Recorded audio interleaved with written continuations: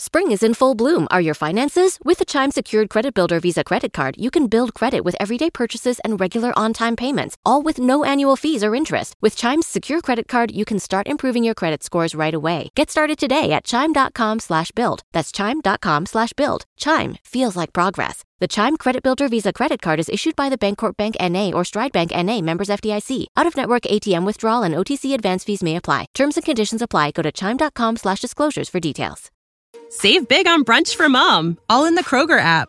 Get 16-ounce packs of flavorful Angus 90% lean ground sirloin for $4.99 each with a digital coupon. Then buy 2, get 2 free on 12 packs of delicious Coca-Cola, Pepsi, or 7-Up, all with your card. Shop these deals at your local Kroger today, or tap the screen now to download the Kroger app to save big today. Kroger, fresh for everyone. Prices and product availability subject to change. Restrictions apply. See site for details.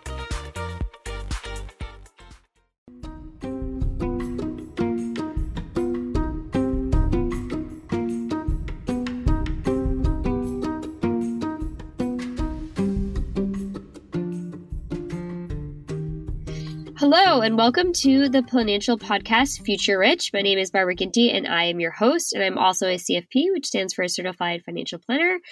And I will just apologize up front that I have a terrible cold, so my voice sounds a little funny on this podcast. I am here with my guest, Frances. And Frances, how did you come up with your fake name? That is a fun question. So, I have been divorced now for a year and a half. And shortly after my husband and I separated, Under the Tuscan Sun was on TV. And I watched that movie and watched this woman who was going through this transformation at the time. And it just really inspired me. So I thought, why not take the name of an inspiration of mine? Yeah, no, I love it. That's great. So tell me a little bit more about yourself. How old are you? Where are you based? What do you do for work? So I am 35. I live in Washington, D.C., and I work in the field of education. So an educational leader. Very nice. And I'm so sorry to hear about your divorce. That is such a hard thing to go through. Yes. It's been very difficult. Yeah. I went through something similar. So that was one of the movies that I would watch. I had like this whole slew of movies I would watch to make myself feel better. I think that what stood out to me in the movie was she sets forth this dream that she wants in the future. And in that, she discovers it's not always going to look like what you think it's going to look like. And that really stuck out to me as a goal. Like, it's not going to always come together in the way that you think it will, but it comes together in the way that it's supposed to. Yeah, 100%. And I think when I watched that movie, and for those of you who have not watched it, it's a great movie to watch. I don't know that she would have executed on her dream of living in Italy if she had not gotten divorced. Yeah. And just the fact that like leaving behind the idea of materialism or what that means to her, and leaving all of those belongings behind and the perfect house and all of that. And then like just, like what her life was supposed to look like. She found the family that she, not in the traditional way that she had envisioned. Yes, absolutely. Very good. So tell me, so how was going through the divorce? Because that can get kind of messy. Yeah, mine was extremely messy in emotional ways. Financially, very interesting. We decided early on in our relationship to tackle the idea of debt, and we wanted to get married without debt, and a lot of these different goals. And so very early on in our marriage, I had actually become debt-free. And with the exception of student loans. And we had that life. And later on into the marriage, my then husband started having these major health problems. The worst was having a seizure, totaled while driving. I was the passenger, totaled our car. Oh my gosh. Yeah. And That's so scary. Yeah, this very mysterious illness that started taking up a lot of money. And I started, things started going on credit cards and things like that. And it actually turned out that he had alcoholism that he had not shared. So he was a closet alcoholic. Yes. And so how long were you married for? 5 years. Okay. You got married at 30? Yes. So this all took place around the age of 33.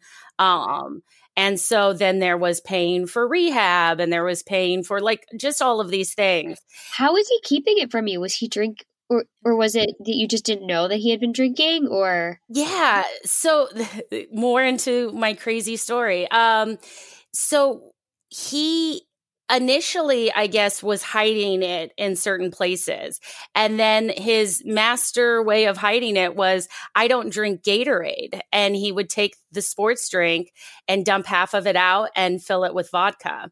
And the thing about vodka for alcoholism is it does not have the strong smell. It doesn't have all of these things. And so the seizures were actually a result of him trying to detox on his own. It had gotten severe. It was that bad that his body was in shock essentially from not having alcohol. Yes. And so even in the hospital, I mean, when all of this came out, the doctors kept telling me, don't take him back to the emergency room because we're running all these tests. We want to know what's wrong. And he was having this episode at home of just doing strange behaviors. And I called my family and they were like, just take him in. Like something's going to happen if you don't. And I remember I went with friends to the emergency room and they told me, the doctors came back and said his blood alcohol content was nearly comatose, actually, how high it was. And they said, he's been drinking. And I was like, there's no alcohol in my home. Like, oh my gosh, how would this even, like, it was so confusing. And so they actually, he spent 4 days not awake, where they thought he had a syndrome called autobrewery syndrome, which is when a person creates alcohol in their body. And so they said, you know, we're going to feed him all these carbs. And if he has this syndrome, it's going to manifest itself. And so we sat in the hospital and I remember at this point, he wakes up and he knows what's kind of going on. And he goes, what if it doesn't work? And I said, it's going to work. It's going to work. And he was saying, I'm scared to be in that state again. And I said, but we're in the hospital. And they fed him the carbs and nothing happened. And that was when they sat me and his mother down and said, he's an alcoholic and it's bad. And literally, I had no idea. You must have felt so deceived. 100%. I'm like, it happened very quickly.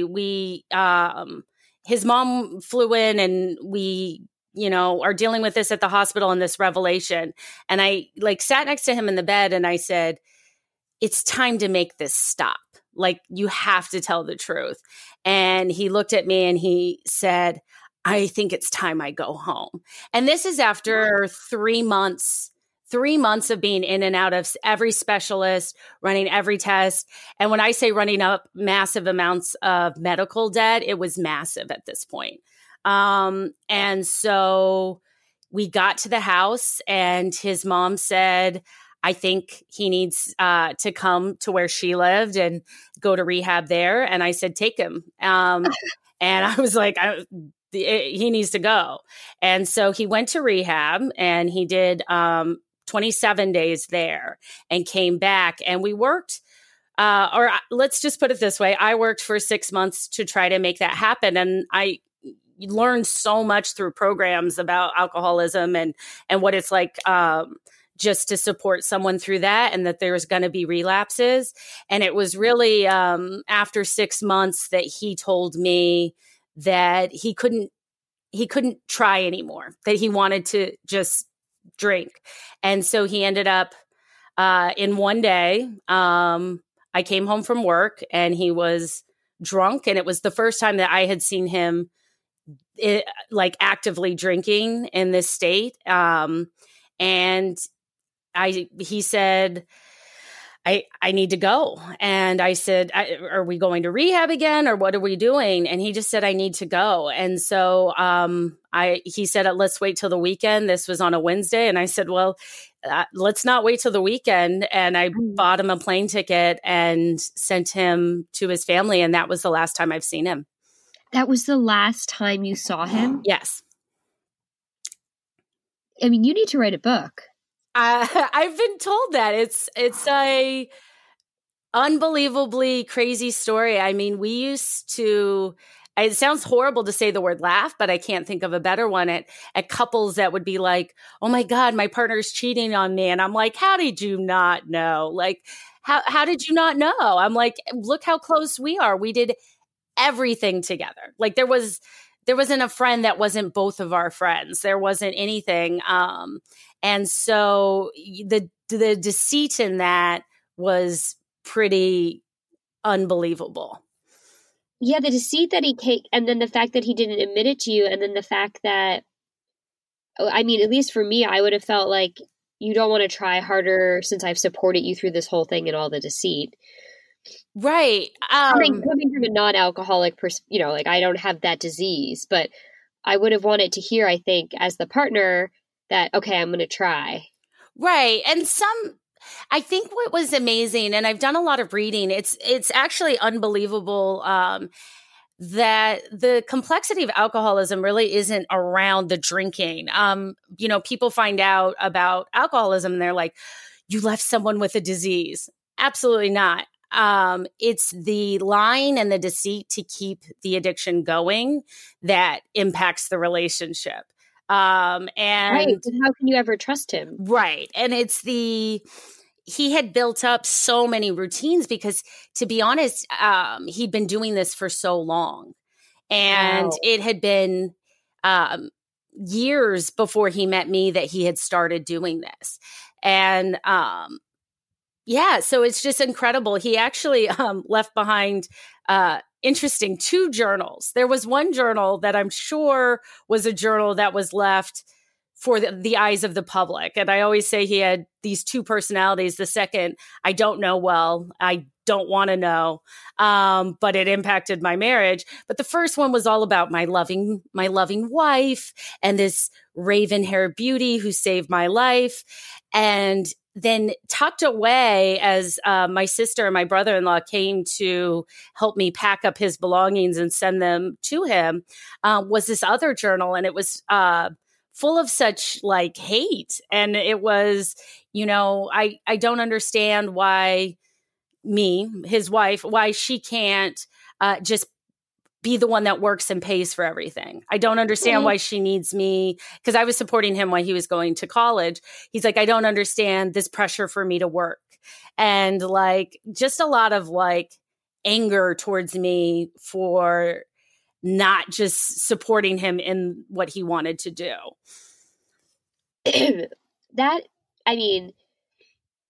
This whole thing is unbelievable.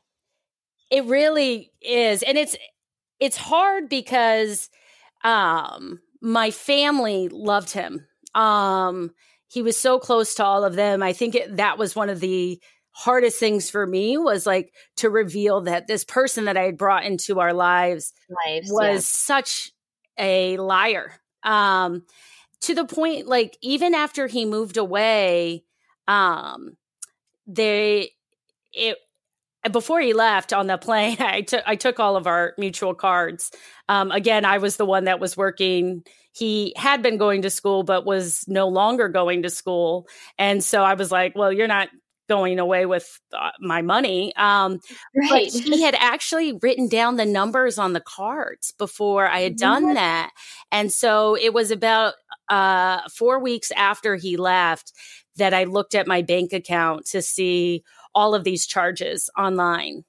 And it's just this unbelievable thing. Cause again, I know it's hard to believe, but the person that's truly like your best friend, you tell every single iota of your truth to, would do something like that. So it's been a very difficult thing that I just haven't really been able to fully processed yet, but is something that does it feel a little bit like you're telling a story of like something that happened, but it didn't happen to you? Like you step outside your body a little bit when you tell the story? I have to, because if I go into it, it would be too much. And I think like going to Al-Anon meetings and sharing this story, everybody always looks at me and like has an open mouth.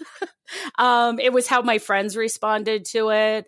It was, again, like my family. I think the shock of knowing that person and then knowing this reality, it's so painful that, one of my, things is, as an educational leader, is I give speeches and I've traveled and I speak in front of people. So I've learned to take stories and articulate them. And I think I've done that with this story. But the people that know me best know a little bit more. It's a lot more raw than I'm, sharing now. Yeah, absolutely. It has to be. You have, feelings for the deceit and the lies that you had to endure. And as you were saying, like an emotional, but also financial impact. I mean, it has to be raw. Yeah. And just, I don't know if we'll add this into the podcast or not, but I had my fiance, we didn't do a ring. We were buying a house in lieu of. I had him just walk out of nowhere. Oh, wow. Yeah. So he just, just left all of his stuff, toothbrush, everything. And there was like so much to unravel with just from that standpoint, with like, I had to pack all of his stuff up and like we had to meet at City Hall to get our domestic partnership undone. But yeah, trying to get everything separated was such a nightmare while going through like because it's traumatic, the trauma of like the breakup and having it happen and, so abruptly with no information on my side. Right. So you understand everything I'm talking about, I think, probably in the way of like, you're left on the other side being like, what the hell just happened? What just happened? My life just got upended and I didn't see that coming. Yeah, I wasn't dealing with an alcoholic. I was dealing with somebody who I think, in my opinion, has some major problems that they were unable to communicate that, this was going to be ending without actually verbalizing that ever. I really recommend, there's a book called Runaway Husbands. And it is actually more than the alcoholism, because in my story, honestly, like I play very little catering to the alcohol piece of it because there was so many other things that came from it.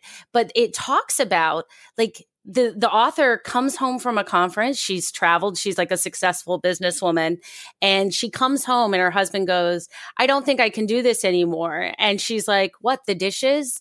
And he's like, no, this, like our marriage. No, the marriage. And she's like, wait, what? Like, and it talks about like it goes into the background of these type of men, the relationships that they have with their mothers. They all follow a very similar profile. And then all of a sudden, like, poof, they're gone and they have no attachment to it. And so that's the bizarre thing. Were like, he couldn't have left all of his stuff at the apartment. Like, he must have taken like most of his stuff. And I'm like, no, you could come over. Because they're like, oh, you must be exaggerating a little bit. And my one girlfriend was like, his toothbrush is in the toothbrush holder, his razor. And I'm like, oh yeah, he like literally didn't take a thing. Like, oh no, he left. He like literally left. Now this is what's crazy about mine is, I actually, the day he left, I had a dentist appointment scheduled that afternoon. And most people would say your husband's leaving and you don't know why or where or anything, you would cancel the appointment. But I figured it had already been the worst day. A dentist appointment seemed to like fall in line. So like he was getting ready. As he's getting ready to go to the airport, I was like, okay, I'm going to the dentist, and like go to the dentist. And I came back and I look and I'm like, okay, there's a chunk of clothes gone, like a functional amount of clothes. The Xbox, PlayStation, and that's it. And left everything else for me to deal with. And so it wasn't until, and like, again, I didn't know that that was the end of my marriage because he had left for rehab once before, within the last 6 months of that event. And it wasn't until I was cleaning weeks later, I found his wedding ring.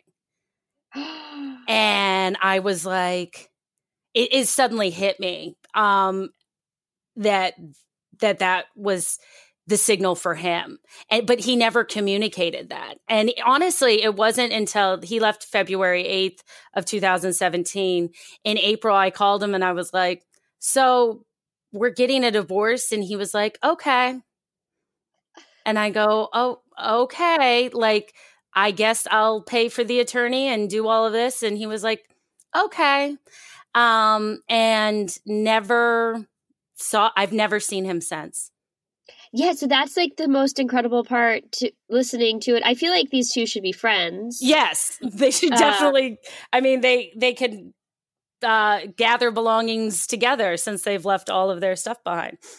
Yeah, I was like, and I didn't do it, but I kind of almost had wished I cut all of his sleeves off his shirts. Right, like weird things that would have. Yeah, just like something to just be like, thanks for having me pack up all of your stuff. Like, I had to be there for the boxes to be delivered. I had to pack it all up. I had to be there for them to pick it up. I had to do everything. Like, you didn't do anything to unravel this, but you initiated the whole thing. Like, it was all you're doing, and yet you did nothing to to make it easy. Like, right. And I feel like as an adult, when you make those types of commitments, you should show up and be like, okay, it's over, and do it in person. Right. Well, and that was the thing. My sister and brother-in-law flew in, and they helped me pack all of this stuff into boxes and ship it. And of course, he said, I'll send you the money, and never did, because I knew that wasn't going to happen. He doesn't have any. But I'm like sitting there going, I don't know what you want and what you don't want. I took a sizable amount to Goodwill. I was like, honestly, I'm not paying. Why am I paying to ship all of this to you? Yeah, it was just a surreal experience. And then like your life just changes. Like in the flip of a switch, your life is totally different, and you had no say in it. None. Yes. One thing that I feel more empowered about, actually, my younger sister was like, I'm glad you finally got that. In the first few months afterwards, I would talk to people and I would say, my husband left me. And people like my family, my older sister, who, my God, has spent, if she was my therapist, I would be more debt. Oh my God. I would be, yes. It would be unbelievable. But as I talked to them and everything, they were like, but you bought the ticket to make sure he left. And I started to feel more empowered from like, I broke this unhealthy, toxic thing up in a way that, but I felt so victimized by it that I kind of created that my husband left me narrative, because that's what it felt like. Like, even though I sent him on his way by buying him the ticket, it was really, to me, more symbolic of the emotional abandonment that was creative. Yeah. But I agree. Yeah. What you tell yourself definitely, even what you say out loud, can help. And I think your sister's right. Like, you chose to get out of that. And honestly, and everyone told me this too, and it didn't make me feel any better, you're definitely better off. Oh, yeah. I mean, it's scary to think, like, had these pieces not come together, like, had I not taken him to the emergency room that day. One of the things I think about, because he was actually at this level of alcoholism, was like, had he died, I would have never known any of this. I would have been a woman sitting here crying, being like, he got really drunk one time, like, and killed himself. That's crazy. Not knowing the pieces of it. It's so, and his alcoholism was so severe. The Mayo Clinic was actually involved in his case. Oh my gosh. Because of this mysterious illness. I'm telling you, like, his liver specialist was like, please tell me how this man lied, because he passed all of his blood tests, and he would literally sober up, go do blood work, and then start this whole process all over again because he never wanted to get caught as an alcoholic. And I'm like, at what point do you just say, hey, I'm not sick anymore?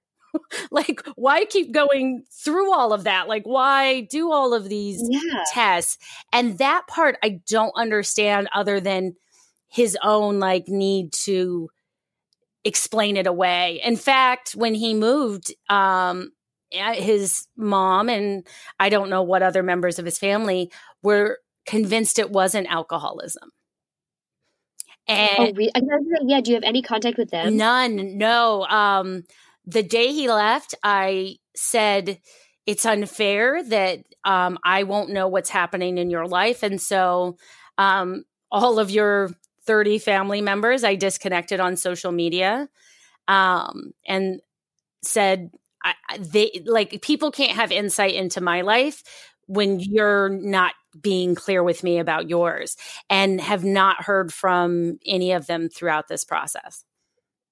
Wow. Oh my gosh. Yeah. This is quite the story. I mean, I feel like I'm like what the people you said in the owl, my like jaw is just wide open. Yeah, it's definitely, it's impacted me in so many ways. Not just the financial piece, which I know we'll dive into, but like, I know I'm like so scared to ask about the financial piece. Well, yeah, I mean, the financial piece. So we had saved up about $10,000 in the bank and had racked up around $13,000 in credit card debt, but had kept the savings because we wanted that nest egg off, right, to the side. Yeah. So then $3,000 goes to rehab. And then after that, like build a little bit back up. And then $3,000 went to my attorney to draw up all the paperwork. And she actually she's fantastic. She like sends me cards and I'm like, oh, Merry Christmas. You're divorced. But like, it's really sweet of her. But she did it for both of us so that we were both covered in the divorce. And then like could just make it clean. But that was another $3,000. And then the craziest part was last spring, I'm filing taxes and it does not matter what point in the year you get divorced, you were divorced the whole year. And so I was only claiming one on my taxes anyway, but because of the amount that I make, I ended up owing $4,000 in taxes. Oh no. Yeah, actually it was more, I was closer to 5, sorry. But I ended up like trying to save money and put it towards that. And so I ended up having to pull the last out of my savings to that. And then sitting on top of credit card debt as well. But in the divorce, I didn't ask for any financial means from him because I just didn't want any more contact. I didn't want to talk to him again. I didn't want to hear from him. And he also didn't have any money. And so, yeah. What I was afraid to hear, which I think would have been terrible to add to the story, is because you were saying how he didn't have any money and you'd been working. It is possible that he would have the ability to ask for half of your retirement. Yeah. Not only that, I really worried that he was going to ask for that spousal support. And I think that was why he left in February. And by April, I was like, oh, you need to get away from this. He had already, written down the card numbers. And I was like, I don't know what he's capable of because I don't know this person. Like it was like operating with a stranger that had like a stronghold on your life. I'm like, I don't know if he wrote down my social security card before he left, like had no idea the lengths that he had gone. And so immediately. And what he was going to ask for. Yeah, like as you said. He could cut you in half in terms of anything you'd say for retirement, and you could have to support him. Yes. And that was what was very scary for me, which was funny because while I'm paying the attorney fees, he was nervous I would come after his retirement. He had served in the military and he was worried I was going to come after that. And I was like, dude, we're good. Like, no, all of that money. No, I don't even think it's any value amount, but he was worried about that. That's good. So then he just signed all the paperwork. Yes. Signed. So you're legally divorced. I am. Yes. As of August of 2018. Yeah. Oh, yes. You did it real fast. Yes. Very quickly. Good. Okay. So you paid for the attorney fees and you owe him nothing and he's going to give you nothing either. Yes. So we're done. Okay. So then you spent the savings for rehab, the attorney and your tax payment. Yes. And then you still have the $13,000 in credit card debt. So that that increased. What are you talking about? Okay. Because when you're going through this state, you owe yourself, treat yourself. So absolutely, having a bad day, you need a massage, but not just any massage. You need to go to an exclusive massage. Things like that. Redecorating. Oh yeah, you need all new bedding, new bedroom. I look at like my actions afterwards, and it has to be a movie, right? Because my priority, I didn't take off work the day after he left. I went right back to work. I mean, the day he went to rehab, for God's sakes, I was back at work the next day, and they're all like, "What are you doing here?" And I'm like, nope, I got to get to work. I got to work for kids, right? Like that was my priority. But I did take off 2 days, and it was to paint the the bedroom. And I got obsessed. I went to Home Depot at 11 p.m. at night because I had to paint. And oh my God. And like went and bought paint supplies and everything and like set up the things and then called out the next morning and I'm like, oh, I'm very sick. And they're like, well, she has a lot going on because my colleagues had been part of this journey with me because my mysterious, diseased husband. But like I had to paint in my mind. And then I'm like, well, now I have to move to the bathroom. And so just went through this like very distracted thing of like, I'm not going to deal with anything, but I had to feel productive. And you need to be doing something. Yes. And so my credit card debt ended up, and I've made a lot of progress through my journey, but it was at $24,000. Oh, wow. Okay. Yeah. So it climbed. Yes. Climbed a lot. It climbed a lot. And then what is it now? So right now, I have $61,000 in student loan debt still, and I have $15,000 in credit card. And then, oh, good. So you took a big chunk off. Yes, of that. I've been working. I started January 1st, actually, of this year, and then I have a $4,000 car loan, and so. That is my current status. And I've been, on Instagram sharing my debt-free journey the last 3 months, but I'm working really hard to get to this next phase of my life. Awesome.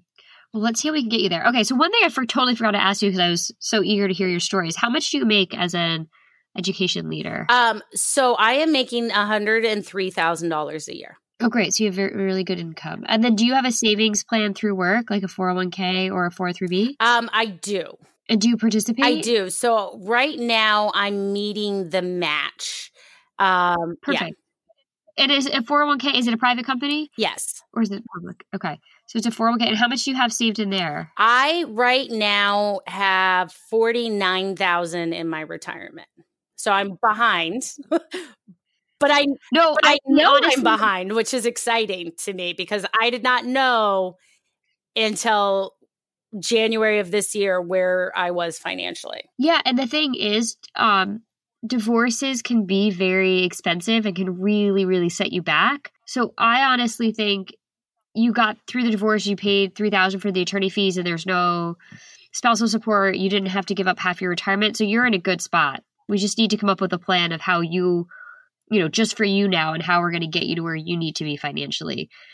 But we're not going to have to spend that long getting you back on track from recovering from the divorce, which I see all the time with people. Yeah. And this is where I really am looking forward to your advice just because I've listened to your other podcasts. Thank you. I didn't want to make any rash decisions during this process. The thing to me was to keep things as consistent as possible. And so I had been offered a different job and I turned that down. I had definitely thought about just leaving myself and going to travel. Yeah. So and didn't do any of that. And so but it's been, a year and a half, and this December I was home with my family, and really what kind of catapulted this next piece was I realized I really wanted to be with my family. I left the days after I graduated college to become a teacher in an urban city. And my family is on the West Coast. So spread through Washington, Oregon, California. And I left for DC, and there's no one else in my life that is out here. And so my goal was really in December, I realized, oh my goodness, I want to be back near my family. And it was a really overwhelming, powerful feeling that I was you just need to sit with that. And the more that I had, I know that that's what I want to do. And so now the idea of getting myself free from the credit card debt, from the car debt, is really to free up my finances to save for a move next year. Okay, great. So, 2020. Yeah. Perfect. Well, the great thing about education is it's everywhere. Yes. So, you can do it anywhere. So. Perfect. Okay, so you have $49,000 saved in your retirement. We have nothing left in emergency funds, right? Anything? Yeah. So I built up an emergency fund. It's at $2,000 right now. Just to cover things. And so to give you a little snapshot of what I've been able to pay off. So in January, I put $2,800 towards my debt. In February, with my tax refund, I was able to put $4,700 towards it. Wow. This month I've put $3,200 towards it. And so, in the process of all of this, I've also picked up a side hustle, job. So I love that. So I've been working really hard to try to get myself free of this. So tell me a little bit about your numbers. Are you renting? I am renting. And what's your rent? My rent right now is $1,400. Okay, $1,400. And then you have a car payment? Yep. Or your car loan? My car loan, the minimum payment's $165 a month. Okay. And then utility, cell phone, all of that jazz. Yeah, that so cell phone is $120, and then utilities range for everything. It can be upwards to $200. Okay. And then you probably have car insurance. Gas. Yep. Car insurance is $160. And then I am so lucky. I work a mile and a half from my home. Oh my gosh. So I budget $40 a month for gas. So that's amazing. It's amazing. It really is. So that is not been a financial burden, but I'm trying to think what other anything else big besides the debt payment? I know we have the debt payment. So not really. I have a cable bill that is $150, but I cut out everything but basic cable. That's primarily for internet service. Yeah. And then just paying my credit cards right now, which I paid off my first credit card this month. Yay, good job. So paid off a $5,700 credit card. And that felt amazing. And I want that to keep happening. Yeah. Well, so because what are you bringing in? What are you monthly netting from your pay? So I get paid twice a month, and it's $2,700 each check. Okay. So you have a really good budget.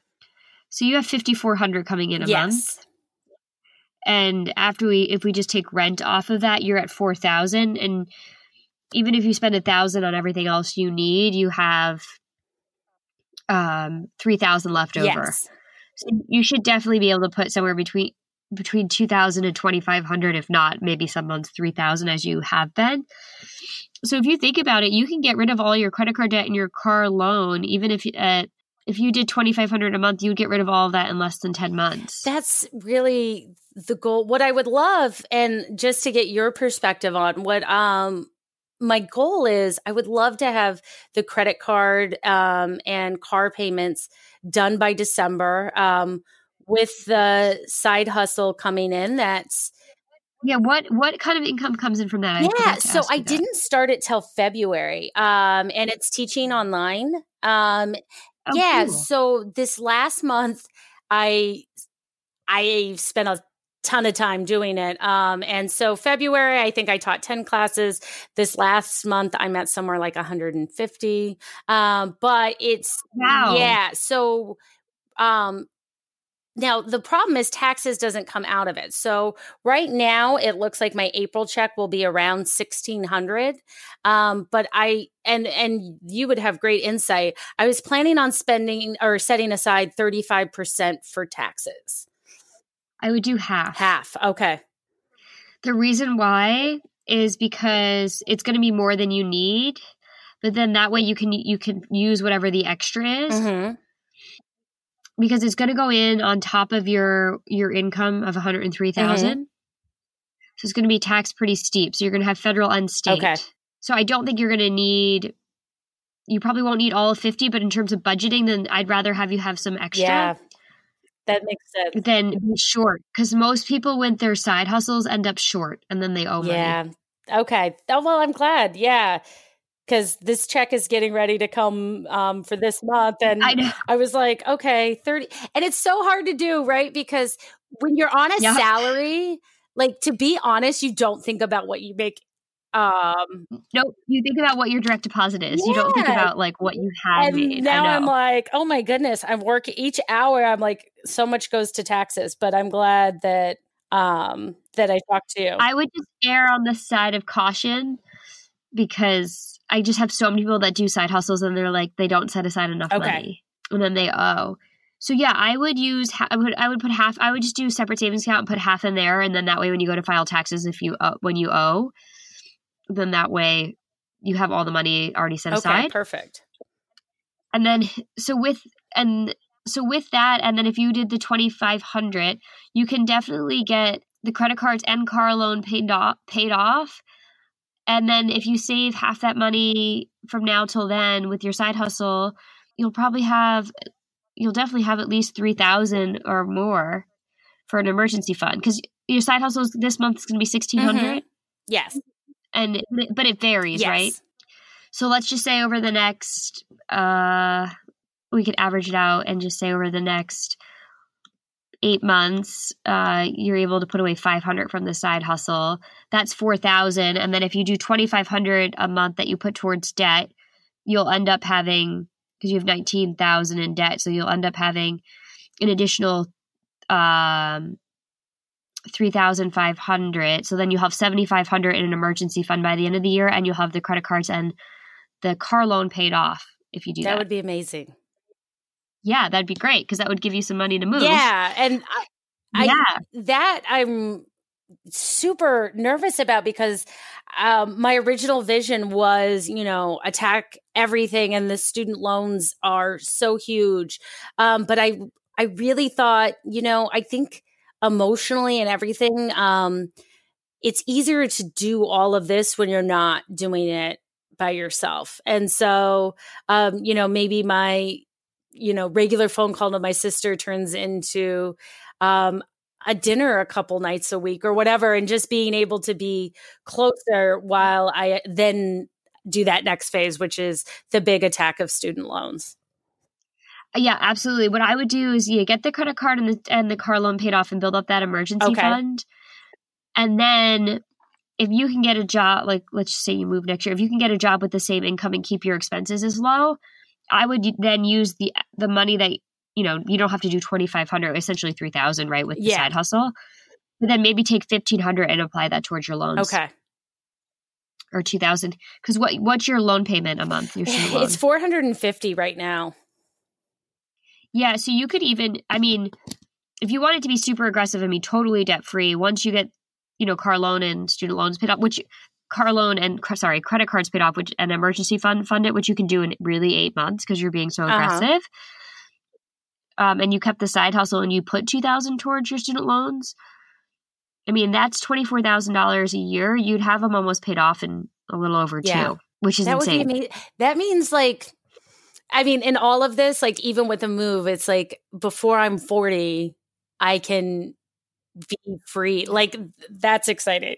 Yeah, you could be totally debt free. And then I would want to use your money and put it towards retirement. Yes. So that's one thing that really shocked me. And I'm so thankful for people like you that do podcasts or, just sharing on Instagram stories is I did not realize at my previous job that I had been at for 7 years, I was putting nothing towards retirement. And oh, no. For some reason, like you should have heard me. Like this last year, I've been talking to my friend and I'm like, oh, we moved retirement plans at our old job. Oh, I need to check in on that. And I spent like an hour, this was last month, I spent an hour on the phone with the guy and he's like, so I found your company's retirement plan. You're not in it. And I was like, oh my wait, God. what? Because I thought that's just part of like when you signed all that paperwork to start the job, like that I would have checked the box, like, yeah, put money towards retirement. Because I was 24 when I started there. I didn't think about it. But I thought that I would have because I did at my very first job out of college, and I, for some reason, didn't. So the retirement thing has been scary for me because I'm thinking, like what you're saying is, 39, start building up that retirement. How much over those 21 years or, 26 years, if it's 65, where would I invest that? Because I know there's caps on the 401ks and things like that. Right. Well, you're already in the 401k, which is great. So you're already contributing and getting your free match. So we want to just bump that up higher. I do think, though, it's good to get rid of the car loan and the credit cards and get some emergency fund up. And then, so maybe then what we do January 1st of 2020 is instead of putting so much on the student loans, maybe we spread the student loans out and up. We split the difference. We do $1,500 on the student loans and we put another $1,000 into the 401k. Okay. So then we don't get your student loans paid off in 2.5 years, but we get your student loans paid off in 3.5 years, but we increase the 401k at the same time. Right. And then just taking advantage of those years. Yep. So then you get 3 extra years at a higher contribution rate. But here's the thing.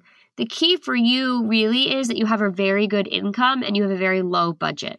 That you don't have these high expenses. So when you look to move, and obviously moving West Coast, depending on where you live, could be expensive, you want to make sure that you have so much wiggle room in your budget. Okay. You're not spending a ton on you have a car, but you're not spending a ton on gas. Your rent is very reasonable for what your income is. So you want to look to keep it the same so that you always have that type of wiggle room in your budget for you to be able to put $2,000 on paying off debt or savings. I mean, that's huge. No. That's a lot of money. And that's a lot of the additional work I've been doing is the city that I'm looking to relocate to is not cheap. It is Seattle. And to try to get the financial match that I'm making now, there's a lot of licensing and tests that I'm having to take. DC is much more flexible. They're like, oh, you want to teach? Come on in, right? And like that's how it is. Seattle's like, the state of Washington has these really stringent bars. And so like I'm getting ready to take a teaching exam and it's, so I'm like studying something I haven't, had to study since God knows when. But trying to get as many of these licenses so that I can walk in as a school leader there and be able to get a similar salary. Finding an apartment that's within, range of work. Like I know when I first moved to DC, I was like, I want to live where like fun things are happening. And now I'm like older and lazy and I'm like, I want to work next to my job. Like I go out once a week. I go to my job 5 days a week, right? So like, yeah, I want to live where I work. Exactly. Yeah. So trying to be very mindful of those things. Yeah, I would absolutely keep that all, top of mind when you're thinking about it, because, what you're paying right now with utilities, not including food, but like all of your other expenses plus your student loan payment, let's say that is $500, is, about $1,300 a month, not including food. So if you threw another $500 on there for groceries, it's $1,800 plus your rent is, $1,400. Mm-hmm.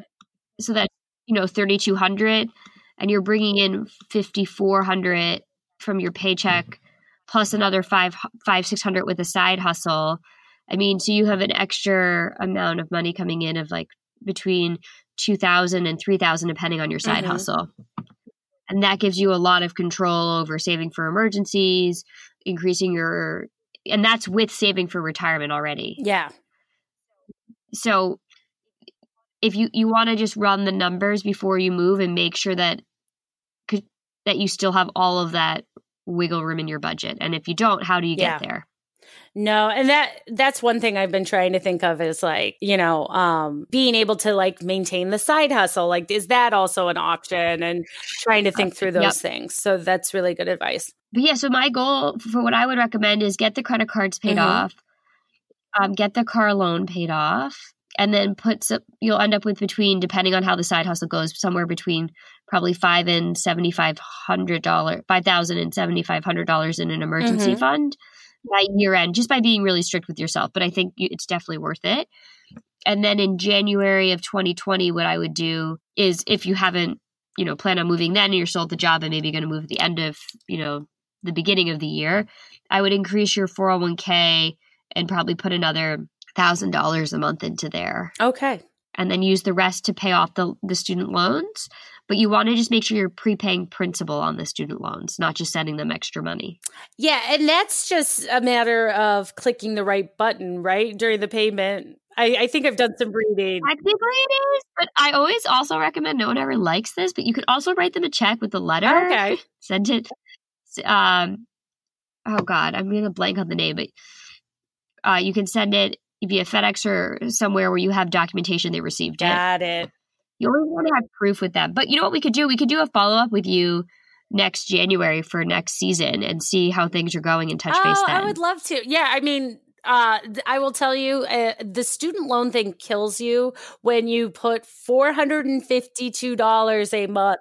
And it honestly, when I tell you, I had no idea until January where I dug into this like financial like mindset and, read the books and all of this.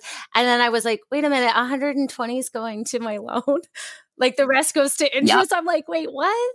Like it's terrible. It's horrible because I remember getting that package and I was like so excited that I got financial aid. I thought it was aid. And I was like, yeah, no, that's a scam. It's a total scam. I was like, they're being so helpful. And then when I went to graduate school and they were like willing to send me lots of extra money, I was like, oh, that's so helpful to starting my new life. And yeah, no. They should be called financial chains. Ooh, I like it. You just coined something. Yeah. Well, Frances, it was great to have you on. Yes, thank you so much, Barbara. Yeah, we'd love to have you back for season 3 to check in and see if you're in Seattle or not and see how we can tackle then the retirement and student loans once we get this done. We'll just wrap it up quick for our listeners and then I'll talk to you a little bit more offline. So for our listeners, please leave a comment on iTunes if you like us so we know that you like us. And subscribe. You can also follow us on Instagram. And then please check out our classes at www.planancial.com. And thanks for listening.